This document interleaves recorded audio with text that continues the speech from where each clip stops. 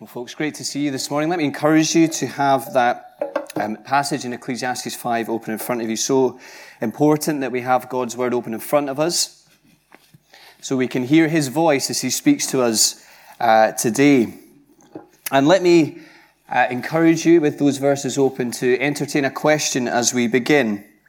I wonder how many, on average, right, I wonder how many words you reckon that you speak in a day. Right? How many words on average do you reckon you speak in a day? Just get that number in your head. And here's what I want you to do for 10 seconds. This shouldn't take long. Share that number with the person next to you. Okay? Go for it. How many words on average do you speak in a day? Okay, so on average, the average person, I have no idea how they work this out. I love to think it's somebody following somebody on average, and with one of those wee clickers and just clicking. The average person speaks 10,000 words a day. Anybody get close to that? Some of us. So some of us will be on either side of that, because remember, this is an average. But when you consider 10,000 words, that is a lot of words, isn't it? And I remember when I was growing up, the BT advert that said, it is good to talk. And we kind of embrace that, don't we, as human beings? 10,000 words a day. We've got people in our lives who love to talk. Okay, I'll give you an example of this. I have a good friend, and I heard recently that the people he used to work with affectionately nicknamed him Duct Tape. Okay? Because after spending a little bit of time in his presence, they just wanted to duct tape his mouth. Okay, affectionate, the guy's a legend, okay? Affectionate. But we all know people in our lives, don't we, that love to talk. And if you can't think of people, then it's probably you, okay? But this is our world, our human existence. We speak on average 10,000 words a day. A lot of words, isn't it? Words, words, words, words, words, words, words. Chat, chat, chat, chat, chat, chat, chat, chat, chat. Opinion, opinion, opinion, opinion, opinion. Debate, debate, debate, debate, debate. Question, question, question, question, question. Words, words, words, words, words, words, words. And the thing about this passage today is that we're going to zoom in on a generation of God's people who are being told to make their words few. Make their words few. Now here's Solomon writing in this book of Ecclesiastes. And here he is, if you want to picture him. He's like a good grandpa. He's sitting down, gathering his grandkids, saying to them, this is what life has taught me. And he's tried to wrestle, and we've seen this in the opening couple of chapters of Ecclesiastes. He's kind of trying to wrestle some kind of purpose out of the things of this down here existence.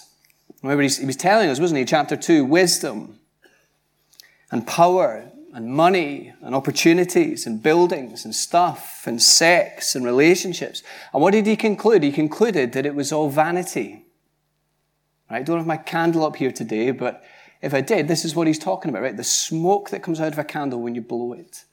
This is what he's concluding about life. It's here today and gone tomorrow. It's fleeting. It's frustrating. It's temporary. Every time that you think you've got life tamed, that you've got life sorted in a box, somehow it manages to spring out and elude you. It's amazing, actually, friend. Let me just say that the amount of people have come up to me over the last few weeks and have said that what Solomon is saying here about life is really connected with our modern day living. That this is what life is like under the sun. And in chapter 5, he kind of turns his thoughts to God. And he's not just thinking about God, he's watching the people around about him, his generation of God's people, and he's thinking about how they are relating and viewing God. Okay, so here's this man, Solomon, and remember who he is. Here's the guy that oversaw the building of the temple. This place where God said, I will be there. My presence will be there. And you can check this out afterwards. You get Solomon's prayer of dedication in 2 Chronicles chapter 6. And it begins with the words, Lord, there's no God like you in heaven on earth. Even the highest heavens cannot contain you, let alone this temple that I have built. So Solomon is a guy, for all his faults, and he's a fascinating character. For all his faults, he is a man who understands the greatness of the God who Israel worship, Yahweh. And he looks out on a generation of God's people, and he knows that their view of God, the Lord, is way too small, and their view of themselves is way too big. And the thing is, how does Solomon know that? Well, it's their words. They seem to be revealing what's going on in their hearts. And what's going on in their hearts is they have got a very shallow view of the God that they are coming to worship.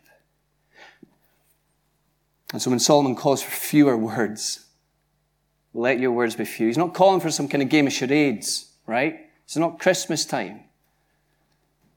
He's not saying reduce your word count like you would do in an essay if you're a student. You look at the word count at the bottom right. What is it? He's not saying get it down. What he's calling for is a posture. When you come before the God of the universe, this is about worship.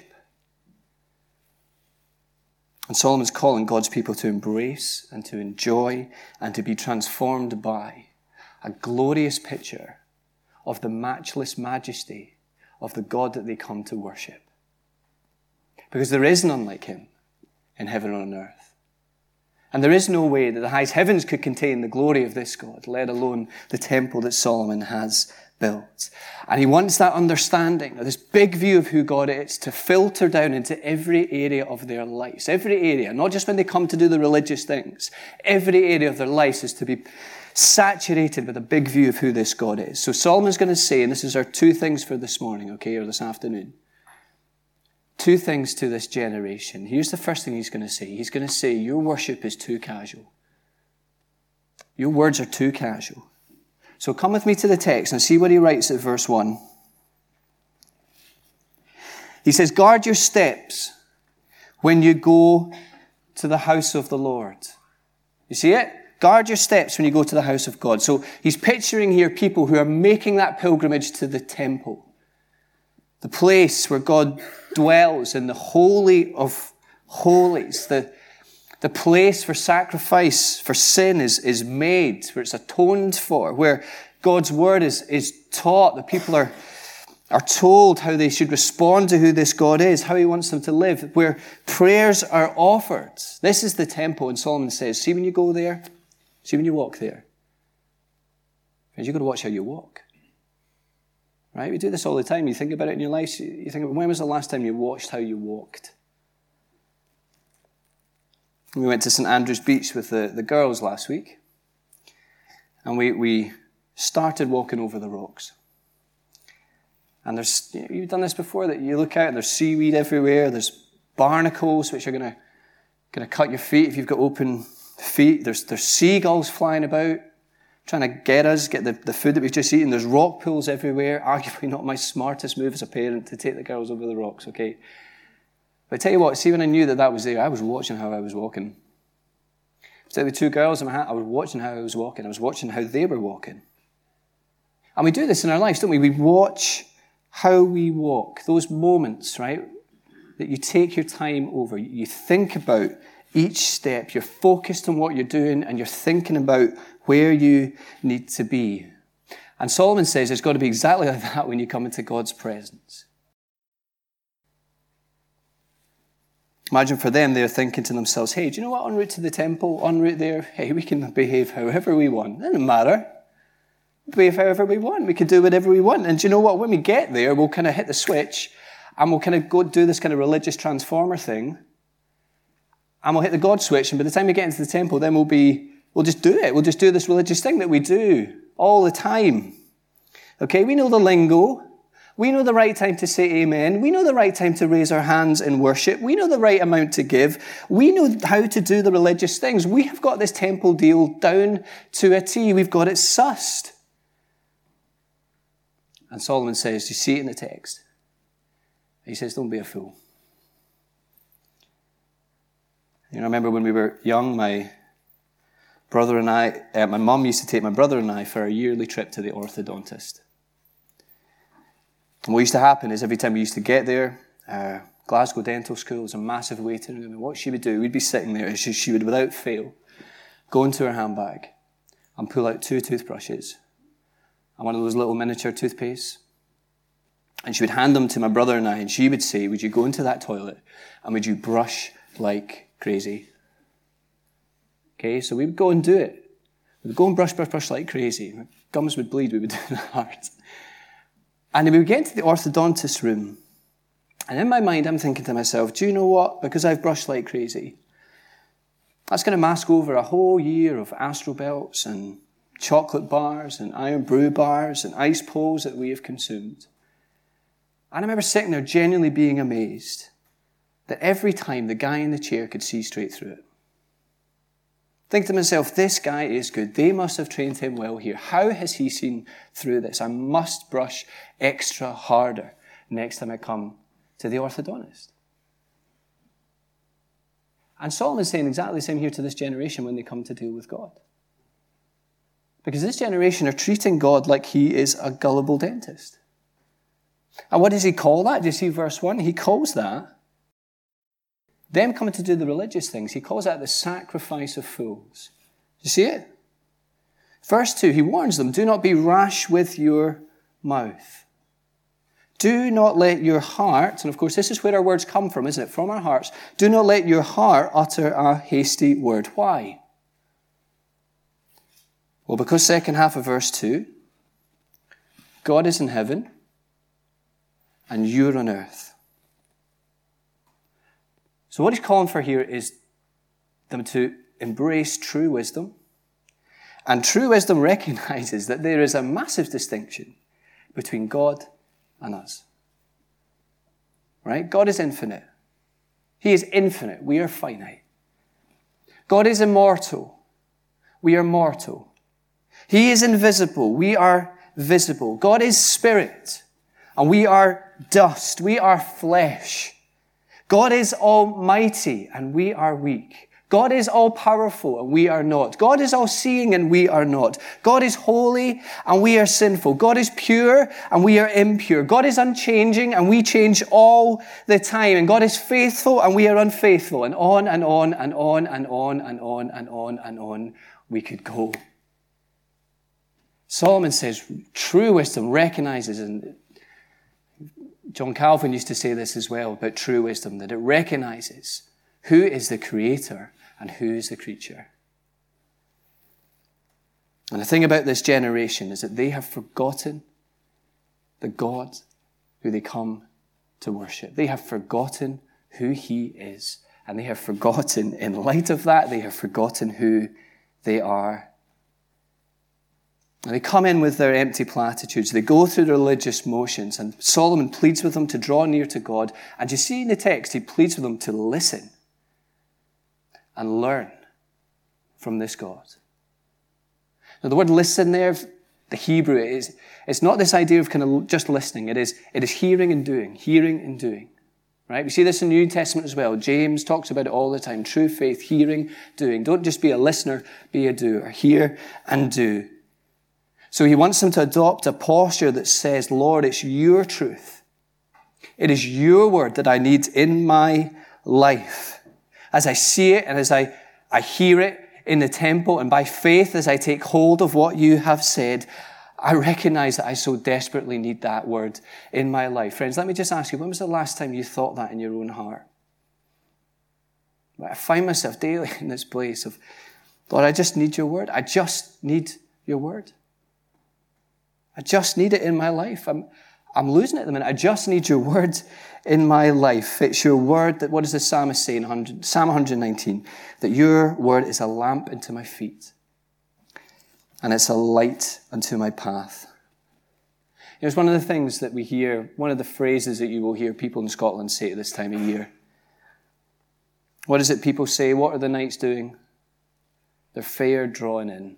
Okay, if you're a guest here, that's a Scottish phrase. It basically means it's getting dark, right? The nights are fair drawing in. And one of the things that you will see is when you go into the streets, you will notice a lot more cars with their lights on.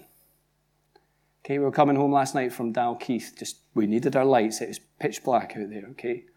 We need our lights. Driver, you'll know this if you drive your car. You need your lights. Okay, this is what the psalmist is saying. I need your light. I need it for my path. And he's calling himself, Psalm 119, he's calling God's generation, he's calling the whole world to see, friends, that the only light in this world is God's word. We need his light in our lives. I need your word to show me the way.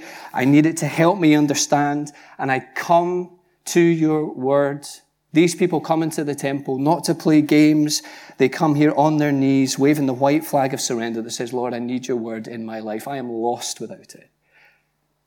This is what he's calling for from this generation, because their worship is way too casual. And the second thing he says is that your worship is way too cheap, verses 4-7. Okay, and these people are walking in there, and you'll see this in the text, just scan your eyes over it, 4-7. But they walk in there and they make big vows to God, right? They promise that they are going to do a lot for him. They pledge themselves to big things. They make big statements about what they will do from God. But the thing is to see that when the time comes to make good on that word, they're nowhere. Do you see what they say?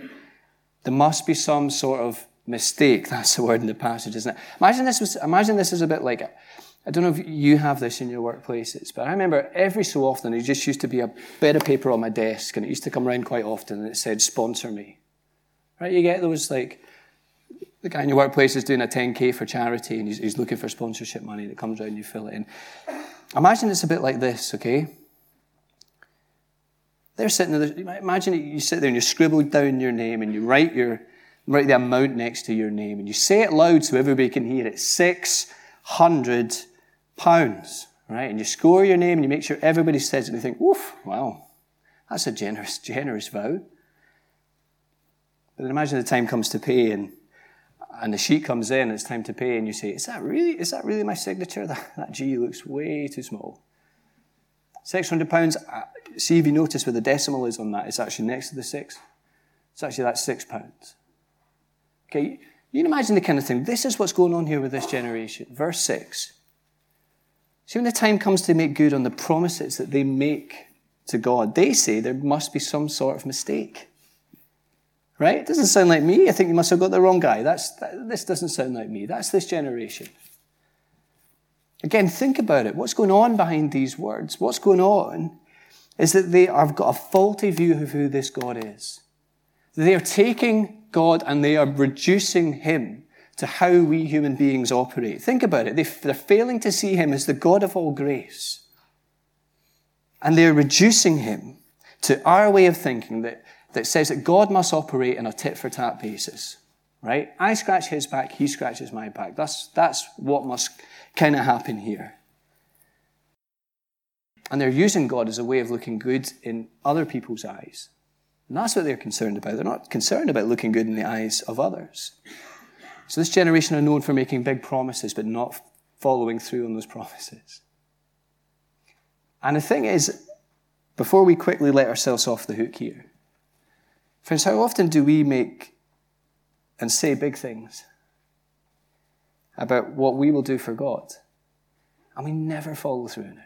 We have no intention of following through on it. Think about another way of thinking about it, think about some of the things that we sing that we will do for God. Let me just encourage us to think about the lyrics that we sing in some of the songs. What are some of the things that we are saying to God? This is not casual, what we are saying. This is the God of the universe that we're dealing with here. And Solomon says, your words are way too cheap. Do you know how God feels about that? See what he says, verse 6. Why should God be angry at your voice? Why should he destroy the works of your hands? God takes this stuff seriously. Because if that's what you're doing, says Solomon, verse 5, it's actually better that you don't vow and your mouth doesn't lead you into sin. So Solomon looks out on this generation and he says two things about their worship as it's revealed in their words. He says, firstly, it's way too casual, and secondly, it's way too cheap. They're complacent in their worship. But what does Solomon want what does he want to replace that complacency. Right? See this word at verse 7. What does he want there to be in the hearts of God's people? Verse 7, it's the word fear. Do you see it? Fear. This word that describes the disposition of the hearts of all those who understand and who have responded rightly to who the Lord is. Now this word fear, it's kind of like a Russian doll kind of word, right? There's lots of words inside it which kind of capture what it means. And it's words like awe. Okay, just stand in awe of who God is. You think of Isaiah 6, what Isaiah did as he came before the Lord. He wasn't aware of his smallness, he was aware of his sinfulness in light of a holy God. Awe and reverence and devotion and adoration. We just love the Lord for who he is. And dedication. We want to follow his statutes and his ways. And obedience. Awe, humility, reverence, devotion, adoration, dedication, and obedience. I love how C.S. Lewis, have you ever read C.S. Lewis, some of his Narnia stuff? He's just got a wonderful way of capturing truths. Have you ever read how Aslan's described there? You see, it says, is it Lucy and Mr. Tumnus who are describing Aslan? What did they say to describe Aslan? Safe. Who said anything about safe? But he is good. To fear the Lord is to know who he is and to respond rightly to who he is. That is the heart of the true worshipper, filled with fear of the Lord. So Solomon says to this generation, make your words few. Make your words few. And of course, friends, right at the heart of the Christian faith is the true King who made his words few. Okay, what I do is every year I try and take a new Bible. I make that my Bible for the year. Read it in my own quiet times, take it with me on visits. Just got God's Word fresh every year, right? So this year I've got one of these red letter Bibles. I don't know if you've ever had one of these red letter Bibles. Can't say I'm the biggest fan because the whole thing kind of should be in red, but you get the picture, right? The words of Jesus are in red. So what happens is, I was reading Mark 15. Right? If you've got a red letter Bible, you can turn it up. If not, you can check it out in your time later. Okay, Mark 15. And all the way up until Mark 15, friends, there is red letters all over. In other words, Jesus is speaking a lot. Right? And then you get to Mark 15, and the red just stops. It just stops.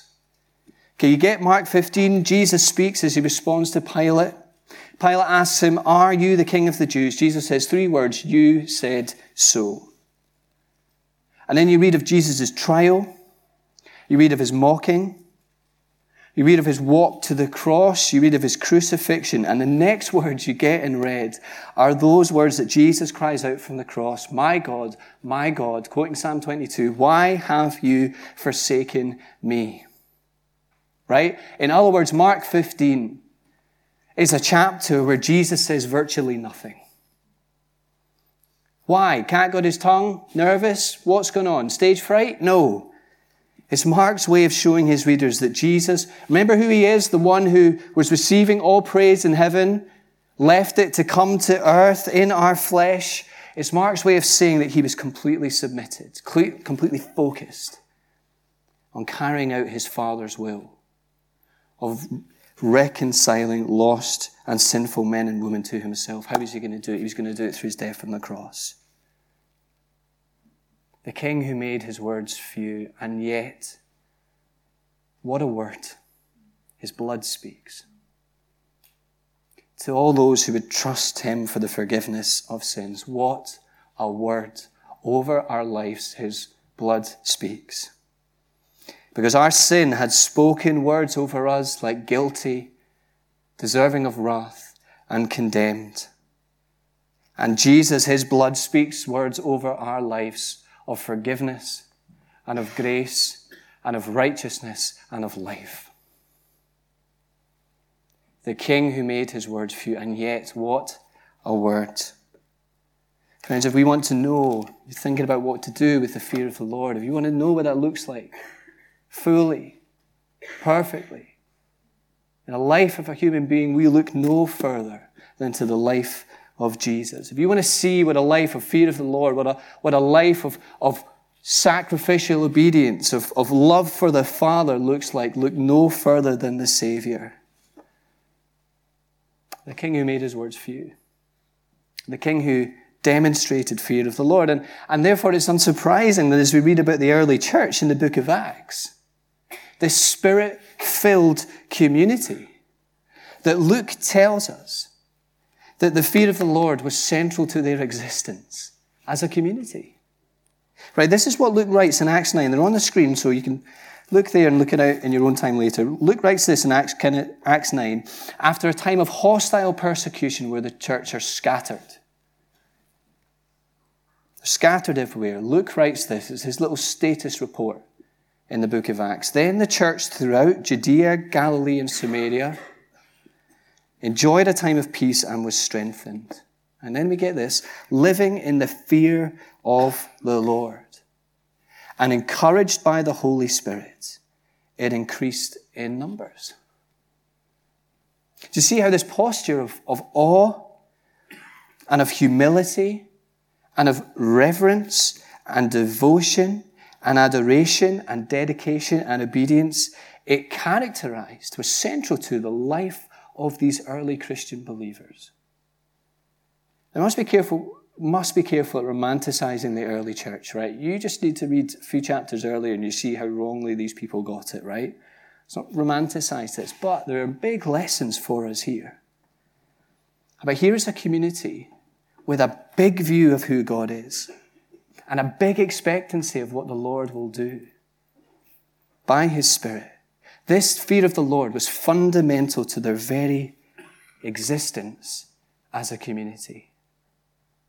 And friends, as we bring it to a close today, the challenge for us as a community here is to ask ourselves individually, but to ask ourselves corporately, whether the fear of the Lord is central to our life as a community. Now, think about it. I'd love us to be the kind of church, and I pray increasingly that we are increasingly that as people come into contact with us, that they understand and they see that they're coming into an orbit that says, these guys are something different. And do you know what? We are singing off different hymn sheets because we are characterized as a community by the fear of the Lord. So let's bring it home. Here's 2 generations of God's people we've looked at, right? Ecclesiastes 5, Solomon's generation, and Acts, the early church. Let me ask you, which mindset reminds you of us? I'm prepping myself for a couple of weeks' time where in an evening our doorbell will go all the time. Knock, knock, knock, knock, knock, doorbell. And it'll be children at the door. And they'll utter us that question that we always get at this time of year, right? 3 words, trick or treat. Trick or treat. Now, they normally don't say that anymore. They're just going to hand you a bucket, right? Give me space, but trick or treat. See, just as a way of lodging the challenge of this passage in our minds, and as we think about application in our own lives this week, let me just ask us, Ecclesiastes 5, the challenge here, friends, it's fear or fool. Fear or fool. As we come to worship, okay, as we come to think about our whole lives and how we understand the God that we're dealing with here, as he's revealed himself perfectly in the person of his Son. Friends, as we think about him, the challenge is fear or fool. Fear or fool. Who has held the oceans in his hands? Who has numbered every grain of sand? Kings and nations tremble at his voice. All creation rises to rejoice. Who has felt the nails upon his hands, bearing all the guilt of sinful man? God eternal, humbled to the grave. Jesus, Saviour, risen now to reign. Behold our God, seated on his throne. Come, let us adore him. Behold our King, nothing can compare. Come, let us adore him. Friends, we're going to pray in a second, but let me just have a minute of silence and let's just make our words few as we respond to Ecclesiastes 5.